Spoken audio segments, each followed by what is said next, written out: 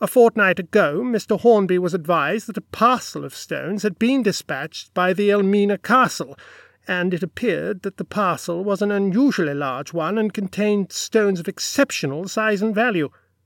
Under these circumstances, Mr. Reuben was sent down to the docks at an early hour in the hope the ship might arrive in time for the stones to be lodged in the bank at once. Unfortunately, however, this was not the case, and the diamonds had to be taken to the works and locked up in the safe. "Who placed them in the safe?" asked Thorndyke. "Mr. Hornby himself, to whom Mr. Reuben delivered up the package on his return from the docks." "Yes," said Thorndyke. "And what happened next?" "Well, on the following morning, when the safe was opened, the diamonds had disappeared." "Had the place been broken into?" asked Thorndyke. "No. The place was all locked up as usual, and the caretaker, who had made his accustomed rounds, had heard nothing, and the safe was, outwardly, quite undisturbed.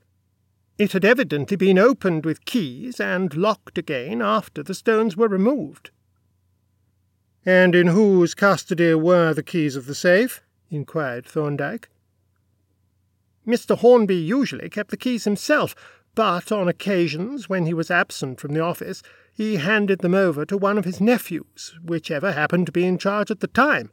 But on this occasion the keys did not go out of his custody from the time when he locked up the safe, after depositing the diamonds in it, to the time when it was opened by him on the following morning."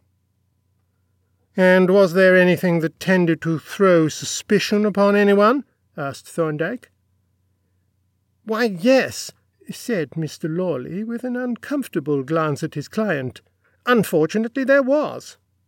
It seemed that the person who abstracted the diamonds must have cut or scratched his thumb or finger in some way, for there were 2 drops of blood on the bottom of the safe, and 1 or 2 bloody smears on a piece of paper, and, in addition, a remarkably clear imprint of a thumb." "Also in blood?" asked Thorndyke. "Yes.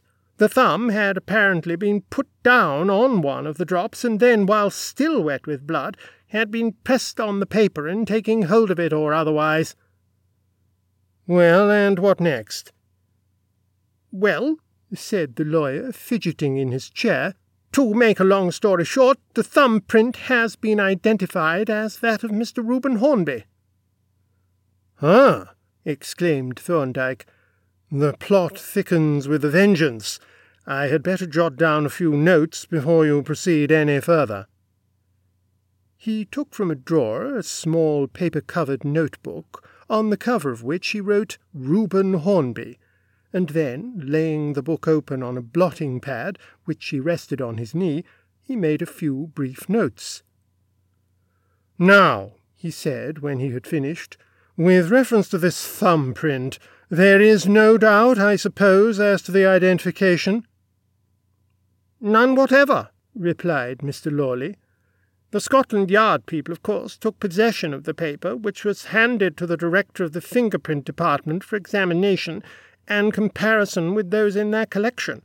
The report of the experts is that the thumb-print does not agree with any of the thumb-prints of criminals in their possession, that it is a very peculiar one, inasmuch as the ridge pattern on the bulb of the thumb, which is a remarkably distinct and characteristic one, is crossed by the scar of a deep cut, rendering identification easy and infallible, that it agrees in every respect with the thumb-print of Mr. Reuben Hornby, and is, in fact, his thumb-print beyond any possible doubt."